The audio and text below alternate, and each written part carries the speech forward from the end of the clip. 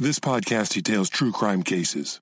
It contains adult themes and may contain descriptions of violence. This episode contains explicit language. It is not intended for children. Listener discretion is advised. Thank you for joining me for today's episode of Once Upon a Crime. We're in the series Infamous Locales. In this final chapter, I'll take you to a place that I consider perhaps the most infamous of all places in the annals of true crime. The history of this location includes suicides, murders, deadly freak accidents, no less than 2 serial killers, and 1 creepy, mysterious death. In fact, there's so much true crime history to report that it's going to take 2 episodes to cover it all.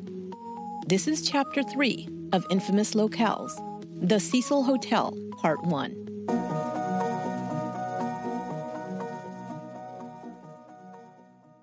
The 19-story Cecil Hotel sits on a plot of land located at 640 South Main Street in downtown Los Angeles. Built in 1924 by hotelier William Banks Hanner, it was designed in the Beaux Arts style of architecture, popular at that time. Its features included a marble lobby, stained glass windows, and Grecian-style statues and columns. The final cost for the building totaled $1 million, and Hanner banked on his hotel being a popular draw for the increasing number of tourists and business travelers into downtown Los Angeles. Several other hotels were built in the area at the same time, including the Roosevelt in Hollywood and the nearby Los Angeles Biltmore Hotel, now called the Millennium Biltmore. The Cecil Hotel opened for business in 1927, and for a few years, visitors flocked to the hotel. But in 1929, the Great Depression hit the U.S. economy, and hotels like the Cecil would see a rapid decline in business. The Cecil continued to maintain a reputation as an upscale tourist hotel, but just barely. By the 1940s, it had greatly lost its luster, and by the 1950s, it had been reduced to a transient hotel located on the edge of Skid Row. The Skid Row area of Los Angeles became home to a high number of transients due to several factors. First, its location near downtown Los Angeles provided cheap transportation like bus lines, and the main hubs dumped passengers in this central location. Second, organizations that served the poor, like soup kitchens and free clinics, also abounded in the downtown area. And finally, the populated urban center made it ideal for panhandling. By the 1990s, the transient and homeless population reached a record 10,000 within a 4-mile radius of the Cecil Hotel. The Cecil provided approximately 600 small rooms, many sharing a communal bathroom and shower. While the lobby remained somewhat grand-looking with its ornate decor, the rooms were tiny and merely functional, with a small bed, tiny sink, and not much else. The rooms went for a cheap daily rate, and an even cheaper hourly rate in some cases. But even before the Cecil began its decline and became infamous for housing serial murderers, it earned a reputation as a place with a dark history. The first rumors about the Cecil being cursed began soon after its opening and would continue for the next several decades.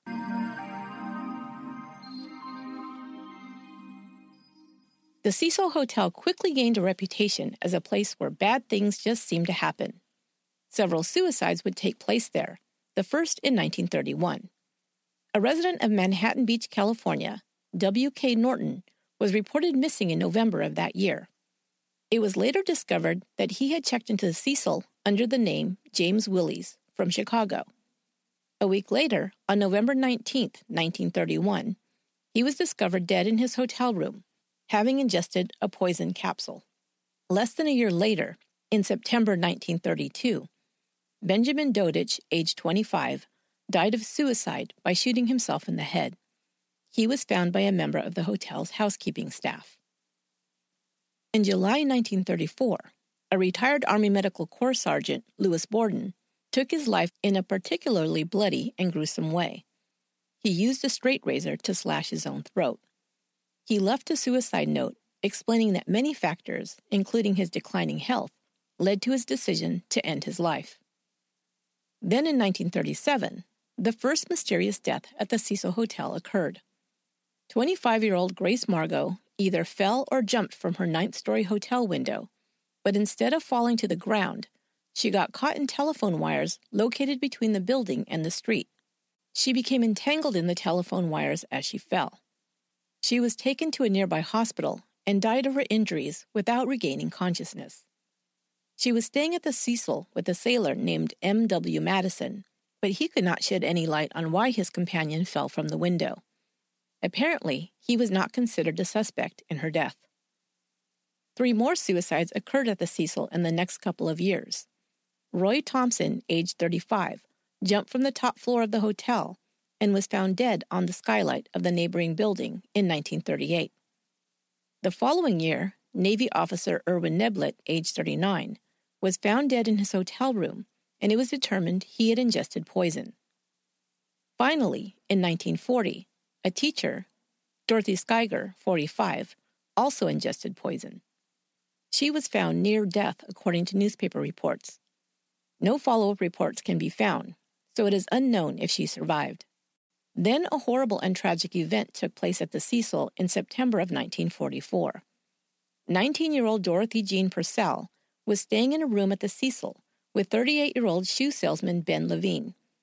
During that night, Dorothy reported that she awoke with severe stomach pains and went to the bathroom. To her surprise, she later told authorities, she gave birth to a baby boy. She had no idea she was pregnant, she claimed. Not wanting to awaken Levine, and most likely not knowing how to explain the infant, she panicked. She said she thought the child had been stillborn, so she opened the window and threw the baby out of it. The tiny body landed on the roof of the next building. The body was discovered, and investigators quickly determined that the child must have been thrown from the adjacent building, the Cecil Hotel. They found Dorothy Jean by conducting a room-to-room search. She was charged with murder when an autopsy determined that the baby had been born alive. 3 psychiatrists, in those days they were called alienists, testified at Dorothy Jean's trial that she was, quote, mentally confused at the time of the incident. She was found not guilty by reason of insanity and sent to a hospital for psychiatric treatment. Salesman Ben Levine was not charged with any crime and only called as a material witness. Authorities believed his account that he knew nothing about the birth of the baby. 7 years passed between suicides before Robert Smith jumped from the 7th-floor window of the Cecil to his death in 1947. In 1954, Helen Gurney from San Francisco also jumped from the 7th floor. But like Grace Margot, who fell into the telephone wires, Helen's fall was broken before she hit the ground. The 55-year-old checked into room 704 a week earlier under an assumed name. On October 23rd, she jumped, landing on top of the Cecil Hotel marquee. A witness, 26-year-old Melvin Hinckley, was so horrified by seeing the woman fall to her death that he had to be rushed to a nearby hospital for treatment. Room 704 would become a popularly requested room for seekers of the macabre. It would be the first, but not the last, infamous room at the Cecil Hotel. On February 11, 1962, Julia Frances Moore, a 50-year-old woman from St. Louis, jumped from her 8th-floor room and landed in a second-story light well. A bus ticket from St. Louis was found in her room. While she only had 59 cents left in her purse, a bank book from Springfield, Illinois, showed a balance of $1,800. She left no suicide note. The following fall, in October 1962, Pauline Otten, age 27, was occupying a 9th-floor room at the Cecil Hotel and got into an argument with her estranged husband, Dewey. Dewey would later tell police that his wife had come to his place of employment earlier in the day to discuss a reconciliation. He'd taken her back to the hotel to talk, but the conversation deteriorated into a shouting match. At that time, Dewey left the hotel. After he'd gone, Pauline, distraught, leapt from the window. As her body fell to the sidewalk, she struck a passing pedestrian, George Giannini, age 65. Both Pauline and Giannini were killed instantly. There were no witnesses to this bizarre incident, so authorities at first believed it was a double suicide. However, during the investigation, it was determined that Giannini had his hands in his pockets at the time of his death, a very unusual detail not found in suicide jumpers. As well, he was still wearing his shoes. Virtually all people who die of suicide by jumping from windows or other structures are found without shoes, either due to losing them during the fall or upon impact. Then, in 1964, the first murder of an adult occurred at the Cecil Hotel.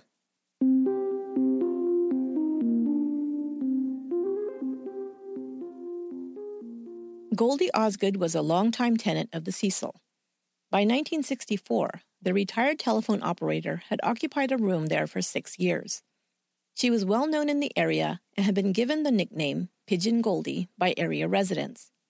She was often seen in nearby Pershing Park, wearing her trademark Dodgers baseball cap, and with a sack full of bird feed she took to feed the pigeons. But on June 4, 1964, she was found in her hotel room, beaten, raped, and stabbed.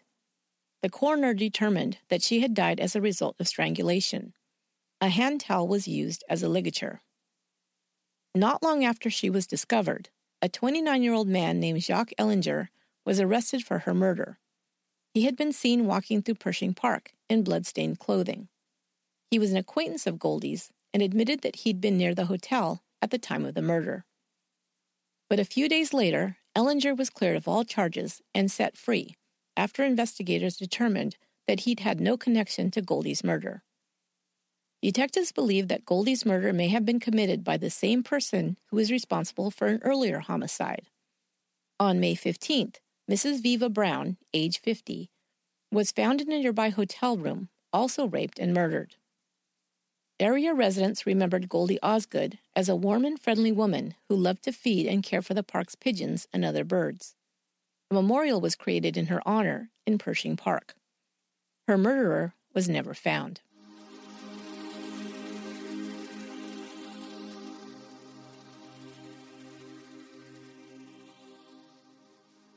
Another person jumped to their death, this time from a 12th floor window, on December 20th, 1975. The woman had checked into the Cecil 4 days earlier. One way this incident is set apart from all the rest is that the woman, to this day, has never been identified. On December 1st, 1976, a 26-year-old man, Jeffrey Thomas Paley, went up to the roof of the Cecil Hotel with a .22 caliber semi-automatic rifle and hundreds of rounds of ammunition and began firing into a nearby bank building. Within minutes, he was discovered, arrested, and taken into custody. Paley told arresting officers that he hadn't intended to hurt anyone. To prove this, he pointed out that it was 2 o'clock in the morning at the time he began shooting into the building, a time when no one would have been occupying the offices. However, one bank employee, John Wentlet, was working at 2 a.m. when a bullet came through the window and within a foot of him, striking a nearby wall. Paley said he was only trying to prove how easy it was for someone like him, a, quote, former prisoner and mental hospital patient, unquote, to obtain a dangerous weapon. He said he was trying to call attention to the lax gun laws in the state when he visited a Hollywood gun shop and purchased the weapon for $63.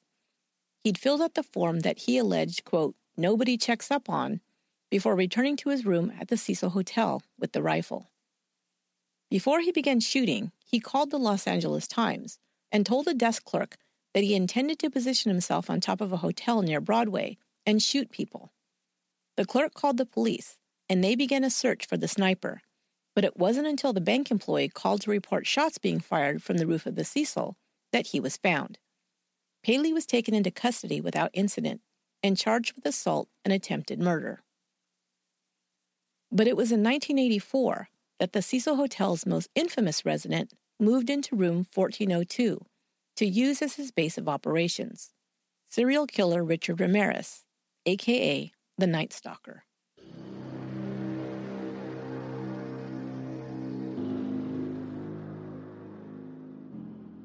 Ricardo Leyva Munoz Ramirez was born on Leap Day, February 29, 1960. His mother Mercedes was a factory worker, and his father Julian was a former Juarez, Mexico police officer. Now living in El Paso, Texas, Julian was employed laying track for the railroads. Richie, as he was called by his family, was the last of 5 children born to Julian and Mercedes. He was doted on as the baby of the family, especially by his sister Ruth. His 3 brothers were Reuben, Joseph, and Robert. As a boy, Richard Ramirez had 2 serious head injuries, one at the age of 2 when a heavy piece of furniture toppled on him, and again at the age of 5 when he was hit at high force by a swing in a local park. He was knocked unconscious for several minutes and would receive a deep wound in his scalp. Later, Richard would suffer from seizures. A doctor would later tell his parents that this was most likely due to his previous head injuries. While he was characterized by his family as a stubborn child, he was also described by most as shy and quiet. He preferred to play alone and spent a lot of time daydreaming as a boy. His teachers would say that he was a good boy and a decent student who never made trouble. He excelled at sports and even quarterbacked for his school team. However, after one game, he suffered a seizure on the field, and his coach, without delay, kicked him off the team. After that, Richard's sister said his grades began to slip, and he didn't care about school anymore. At age 12, Richard began spending a lot of time with his older cousin Mike.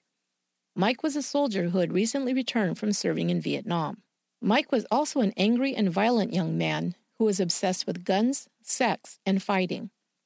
Richard considered him his hero and looked up to him, wanting to emulate everything his cool older cousin did.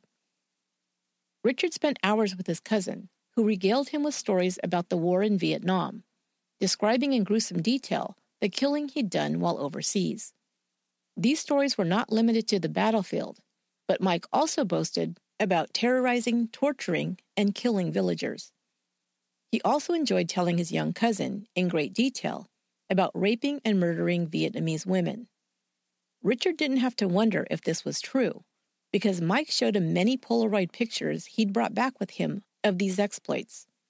Richard was fascinated by the photos of the graphic rapes and murders Mike shared with him, and became obsessed, thumbing through these pictures for hours. Richard also cruised the town with cousin Mike, smoking pot and listening to heavy metal music. On some of these outings, Mike outlined for Richard the techniques of jungle warfare, how to remain invisible, how to sneak up on an enemy, and how to kill quickly and silently under the cover of darkness. Richard would later put these terrible lessons to use. Richard's parents didn't approve of him spending so much time away from home with his much older cousin. He was skipping school and coming home very late. Richard, used to getting his way as the baby of the family, and the only one of his father's sons who did not suffer severe beatings from him, began to rebel. He would sometimes stay out all night, electing to sleep in a nearby cemetery rather than come home to his father's anger and rules.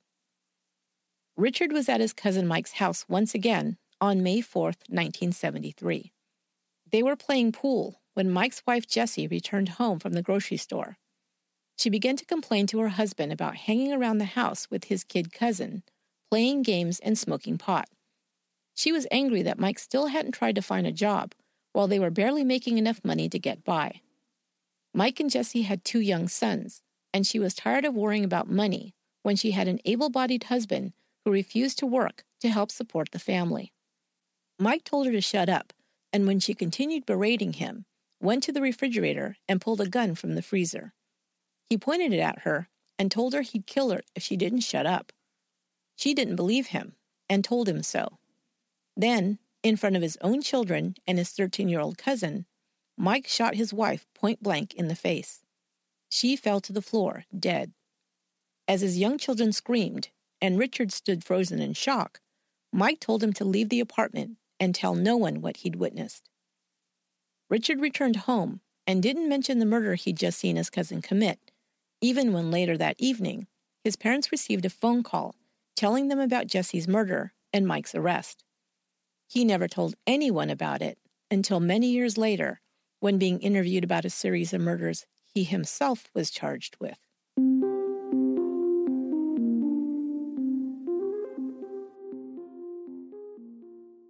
The summer after Richard Ramirez witnessed his cousin murder his wife, he took a bus to Los Angeles to visit his brother Reuben.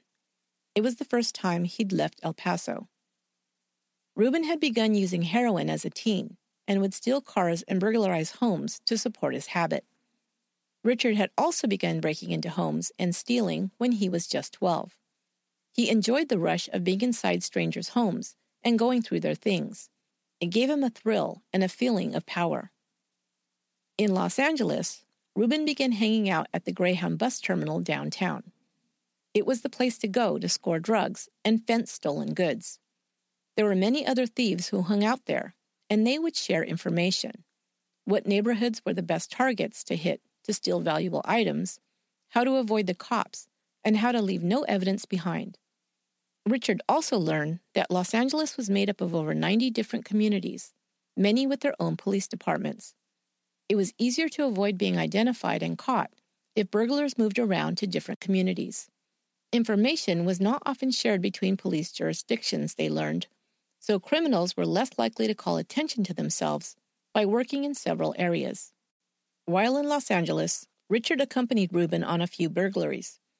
From him, he learned all these lessons and more, like how to case a house for obstacles like dogs, alarms, and motion detectors, and how to pick the easiest targets. When Richard returned home after the summer was over, his behavior became worse. He would no longer attend school, and his drug use increased. He started spending more time at his sister Ruth's home. Ruth had gotten married to a man named Roberto. Roberto was obsessed with sex and began sneaking out at night, peeping through windows, hoping to catch sight of a naked woman. Richard began to go along with Roberto on these peeping Tom missions. Richard also began taking other types of drugs beyond pot and cocaine, although cocaine would continue to be his drug of choice. In his teen years, he also experimented with hallucinogens like LSD and PCP.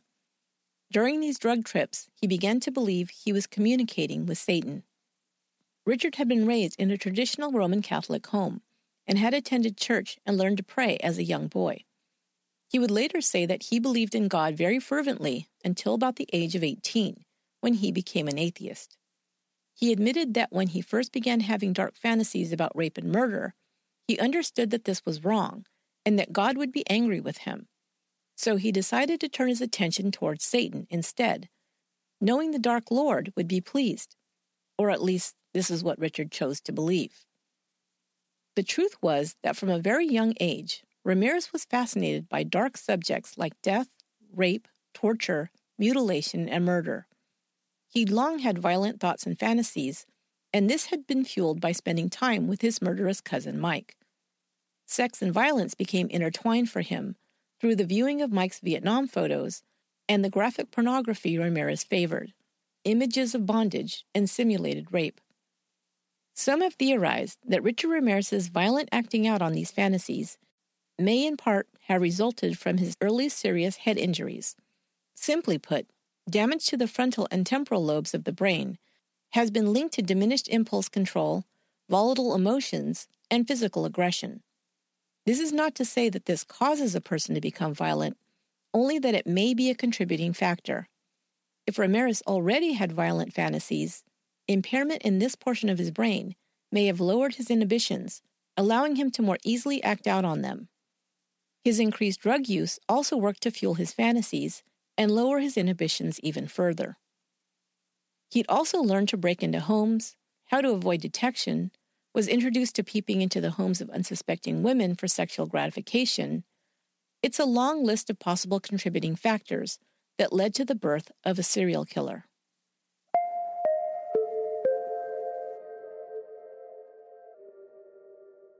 At age 15, Richard took a job at a Holiday Inn doing general maintenance. He liked having a master key to the hotel rooms that gave him the ability to enter rooms and spy on unsuspecting guests. He began taking more risks and would sometimes sneak into rooms while the occupants were asleep. He would crawl silently along the floor and steal purses, wallets, and jewelry without being detected.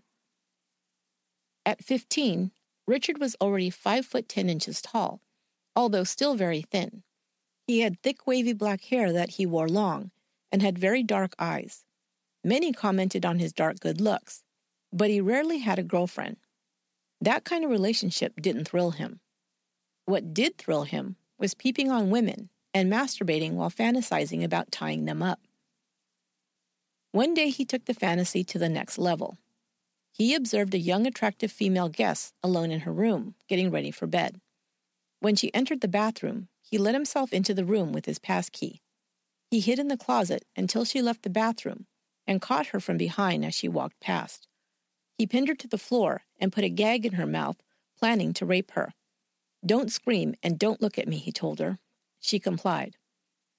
Just as he began attempting to rape the woman, her husband returned to the room and caught the skinny 15-year-old in the act of assaulting his wife. The man attacked Ramirez with his fists and feet, knocking him out before kicking him some more. The police were called, and Ramirez was arrested. He had to be taken to a hospital to be treated for his injuries before he was booked. He was charged as a juvenile and released to his mother. He told her that the woman had invited him in and her husband had found them together. That is why the woman cried rape, he said. His parents believed his story. Charges were dropped because the couple had just been visiting El Paso and lived in another state. They did not want to travel back to testify, and so Ramirez was let off the hook on the rape charge.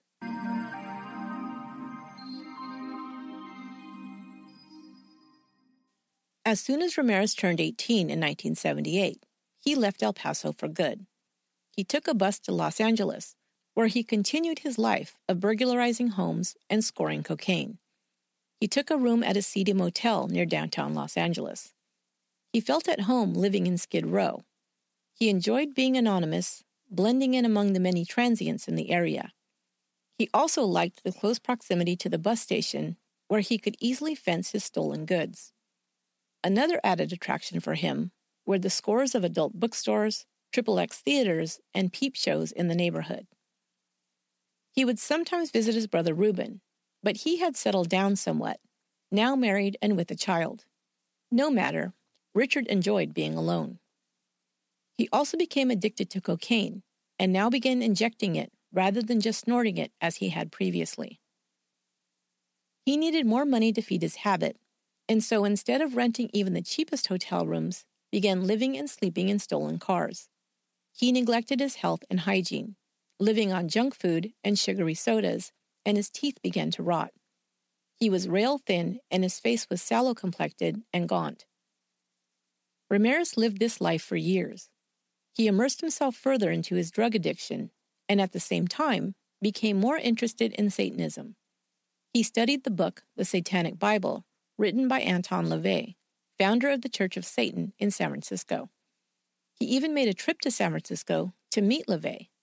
LaVey recalled his meeting with Richard Ramirez, saying that he found him to be shy and that he'd quite liked the young man. During a ceremony at the church, Ramirez said he felt touched by Satan and even called his mother afterwards to ask her to pray for him. She pleaded with him to come home. Instead, he returned to Los Angeles an avowed Satanist and now spoke incessantly about Satan and his power. He began to believe that if he served Satan, he would be protected. In other words, he would not be caught or arrested for any criminal activities he may engage in, as long as he performed them in the name of Satan. He may have wanted to believe in this protective power, since soon after returning to L.A., he was arrested for car theft and spent several months in jail. He used that time to study more about Satanism. He decided not to join any groups or cults, but simply wanted to be a lone soldier for Satan. After a few years in Los Angeles, Ramirez decided it was time to act. He wanted to please his Dark Lord, and he wanted to act out on his violent fantasies. Richard Ramirez would go on to terrorize greater Los Angeles between the summers of 1984 and 1985. He would be dubbed the Night Stalker by the media. Ramirez lived at the Cecil Hotel during his most prolific time of killing. He would murder at least 13 people and rape and assault many more. The following is an account of some of his crimes.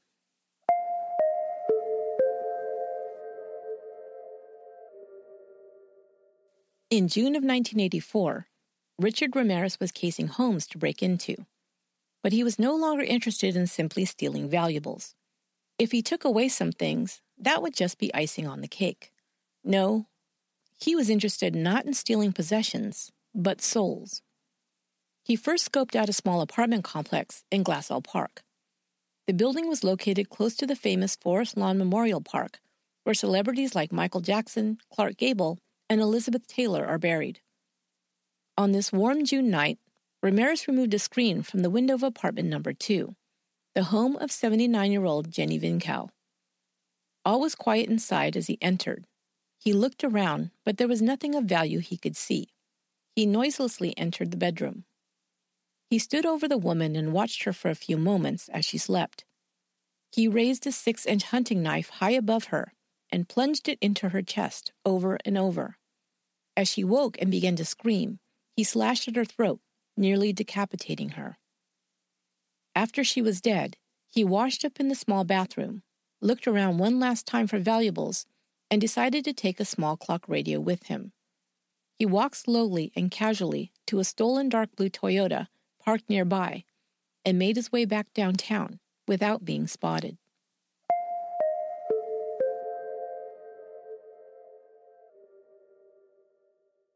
Satiated for a while, Ramirez continued to burglarize homes, but did not attempt another murder until early the following year.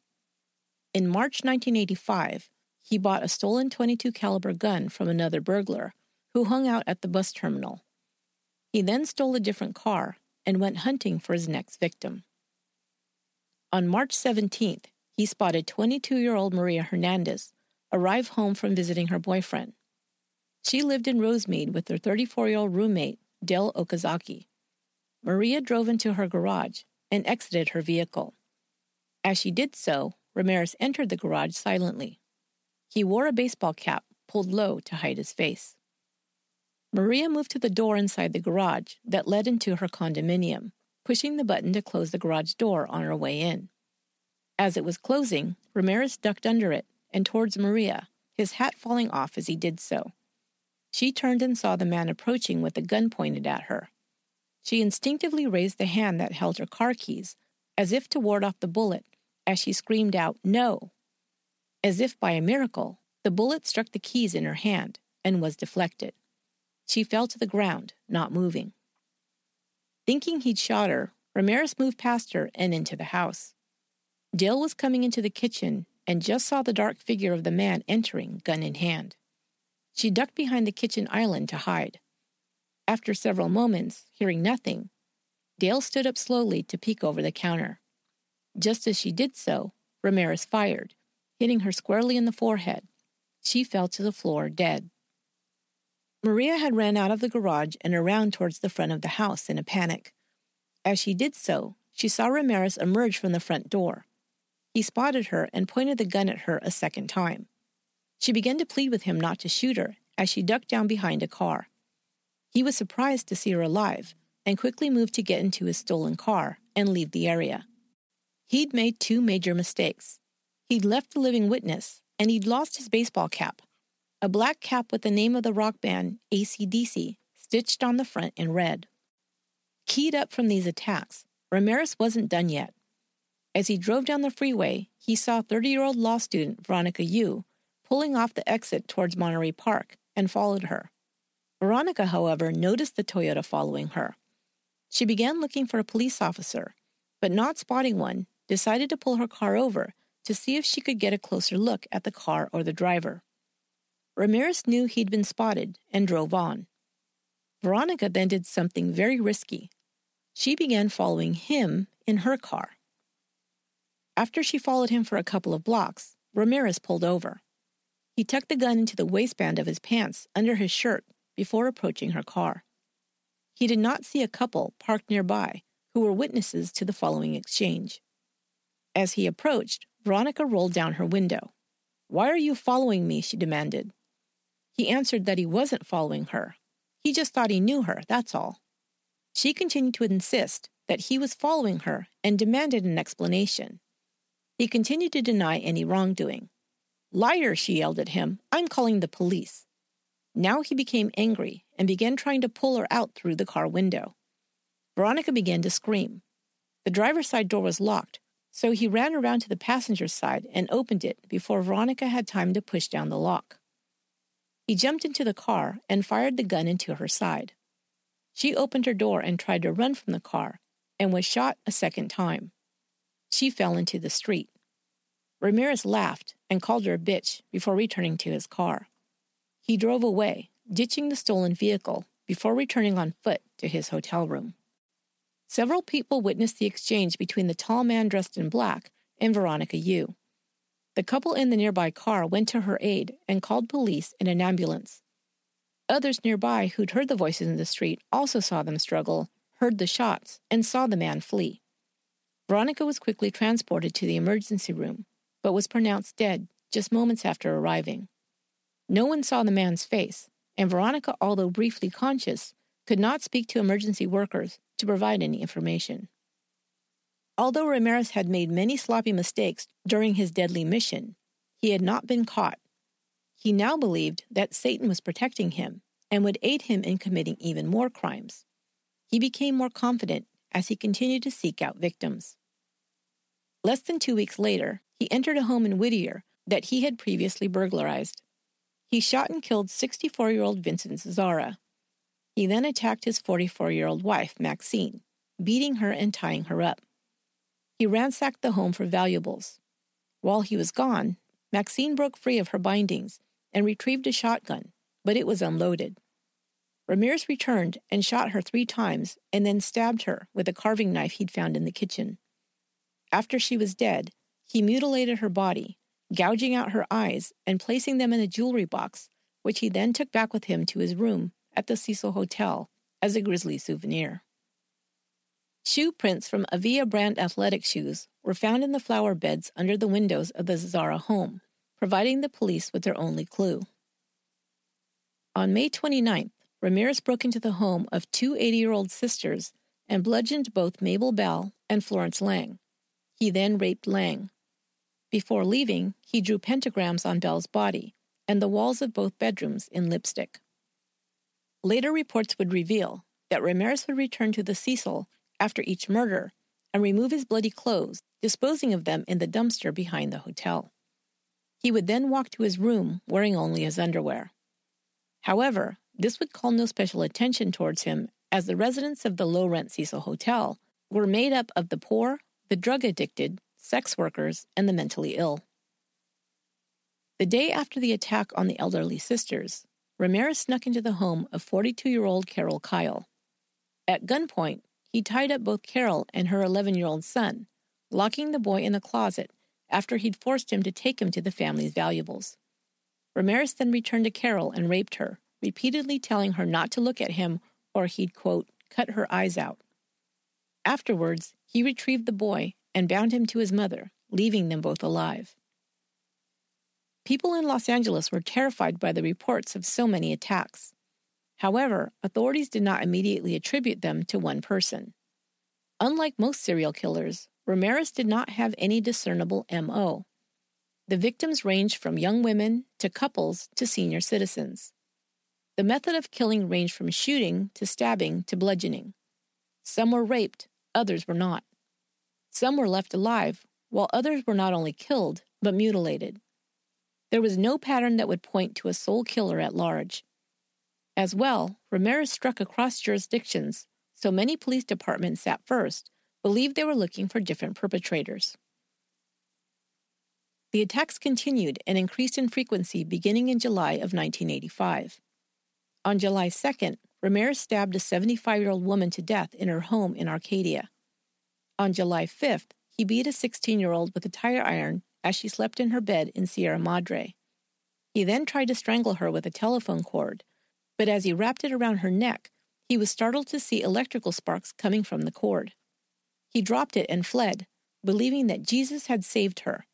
She was severely injured, but survived. On July 7th, he beat to death a 61-year-old woman who was sleeping on her couch in Monterey Park. That same night, he robbed and raped another woman in her home, also in Monterey Park, but left her alive. On July 20th, he entered the Glendale home of an older couple and hacked them with a machete before killing them both with a bullet to the head. From July to mid-August, Ramirez attacked 3 more couples in the Los Angeles area. Each time, he killed the male occupant before raping and sometimes killing the female. In homes with children present, he would enlist them to retrieve valuables and then tie or lock them up, but he would leave them alive. With multiple witnesses now giving a description of the attacker, Ramirez decided to skip town and made his way to San Francisco. There he attacked another couple, Peter and Barbara Pan. He shot and killed Peter before beating, raping, and shooting Barbara Pan. Less than a week later, he was back in Southern California, stealing a car and traveling 75 miles south of L.A. to Mission Viejo. He was prowling around the home of James Romero, Jr., when his son, 13-year-old James Romero III, heard a noise and went to wake his parents. Ramirez, hearing noise from inside the house, fled, but not before young James was able to get a description of the car he was driving, including the color, make, model, as well as a partial license plate number. Ramirez quickly picked out another home and attacked Bill Cairns and his fiancée, Inez Erickson. Although shot 3 times, Cairns survived. Erickson was raped and beaten and made to say that she, quote, loved Satan. Before leaving, Ramirez told Erickson, "Tell them the Night Stalker was here," using the moniker given to him by the media. But if Satan was protecting Ramirez, he wasn't doing a very good job.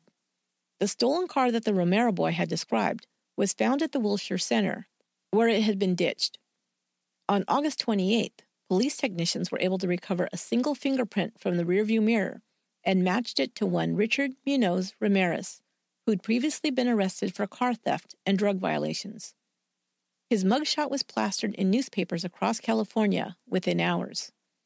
Law enforcement officers and citizens now had a face and a name to attach to the boogeyman known as the Night Stalker.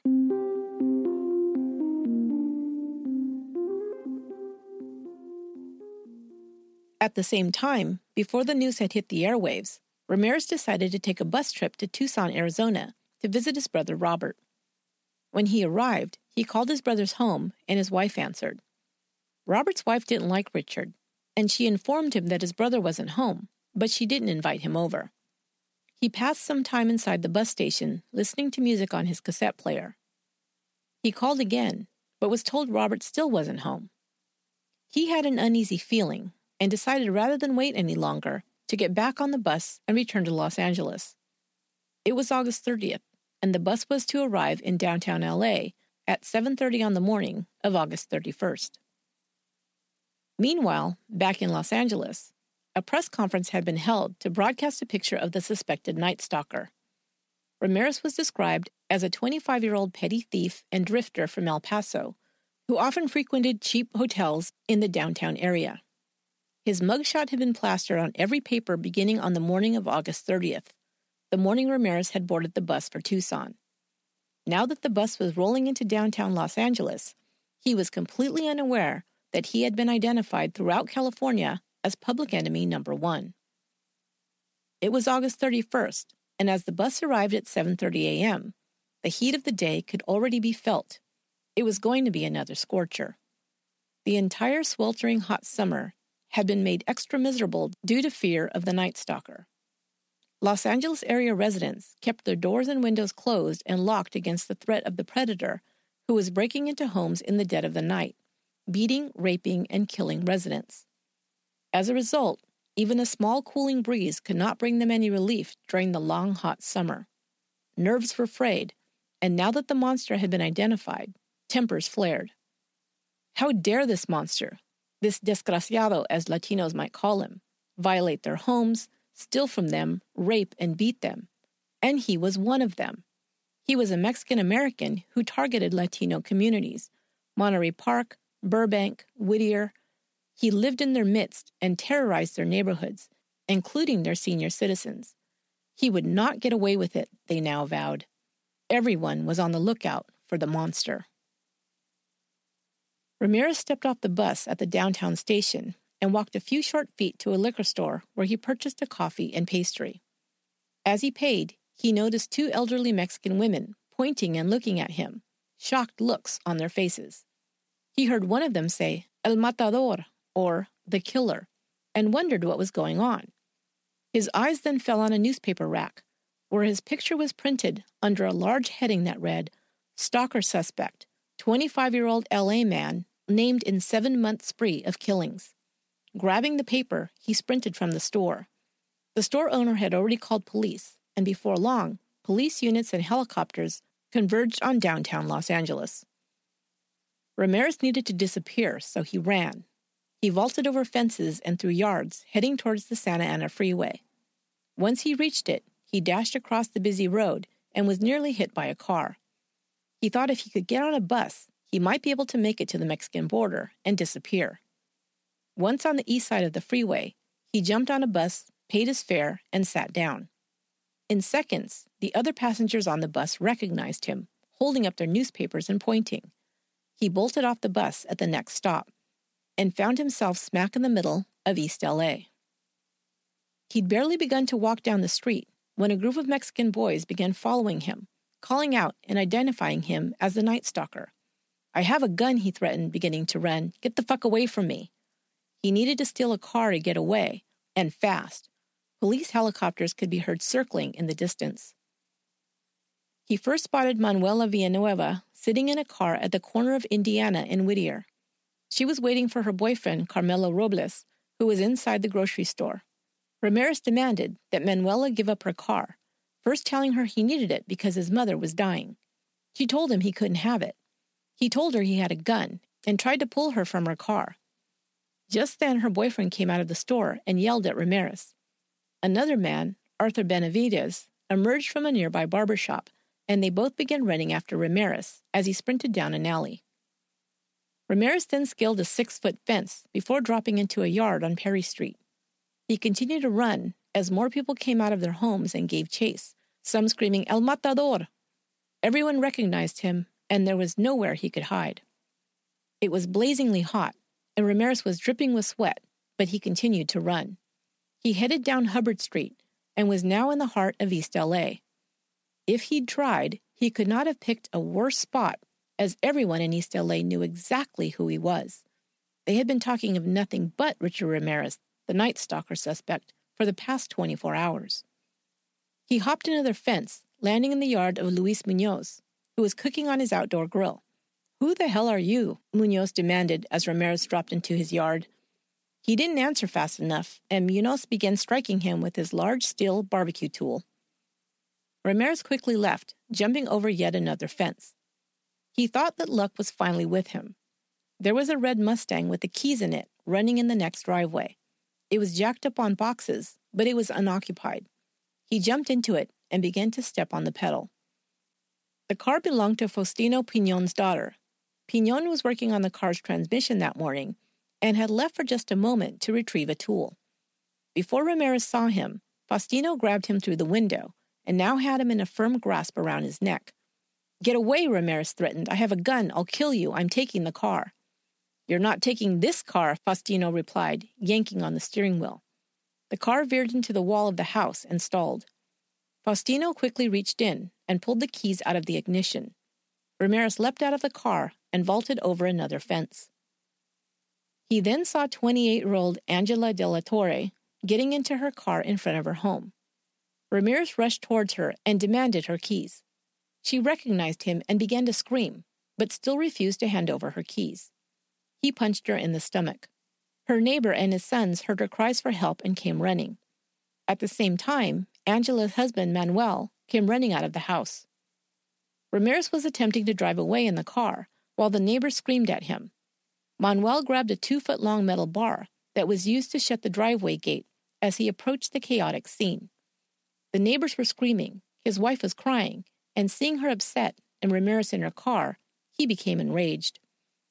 Ramirez was still trying to start the car when Manuel opened the door and hit him over the back of the head with the metal bar and demanded he get out of his wife's car.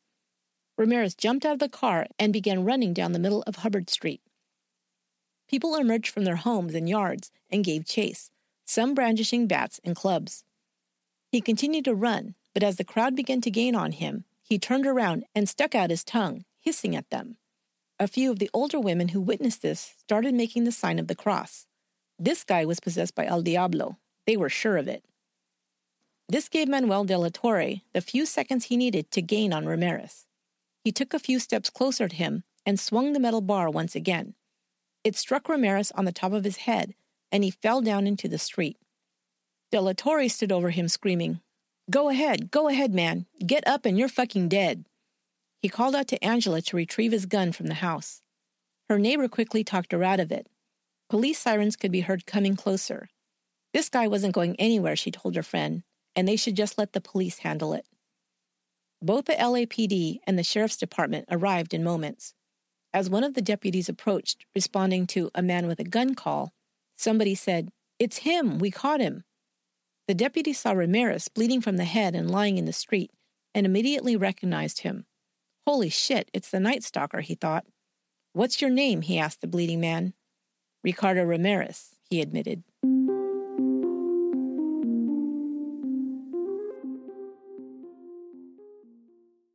All of East LA came together to vanquish the boogeyman known as the Night Stalker. Months of detective work, collaboration between police jurisdictions, and investigators all led to the capture of the person responsible for over a dozen murders and sexual assaults. Ultimately, Richard Ramirez was convicted of 13 counts of murder, 5 counts of attempted murder, 11 counts of sexual assault, and 14 counts of burglary. On November 9, 1989, he was sentenced to death and sent to San Quentin's death row. Asked about his death sentence, he infamously replied, "Big deal. Death always went with the territory. See you in Disneyland." Ramirez spent 23 years on death row before dying of cancer at the age of 53 in 2013.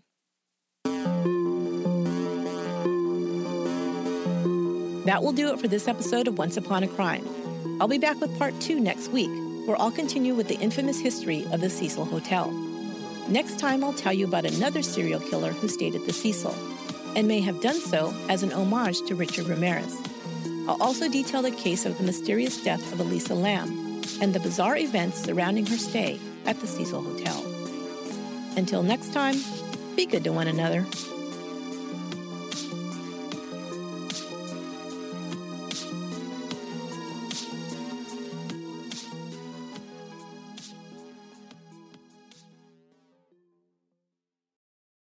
Angie has made it easier than ever to connect with skilled professionals to get all your jobs projects done well. If you own a home, you know how much work it can take, whether it's everyday maintenance and repairs or making dream projects a reality. It can be hard just to know where to start, but now all you need to do is Angie that and find a skilled local pro who will deliver the quality and expertise you need. Angie has over 20 years of home service experience, and they've combined it with new tools to simplify the whole process. Bring them your project online or with the Angie app, answer a few questions, and Angie can handle the rest from start to finish, or help you compare quotes from multiple pros and connect instantly, which means you can take care of just about any home project in just a few taps. Because when it comes to getting the most out of your home, you can do this when you Angie that.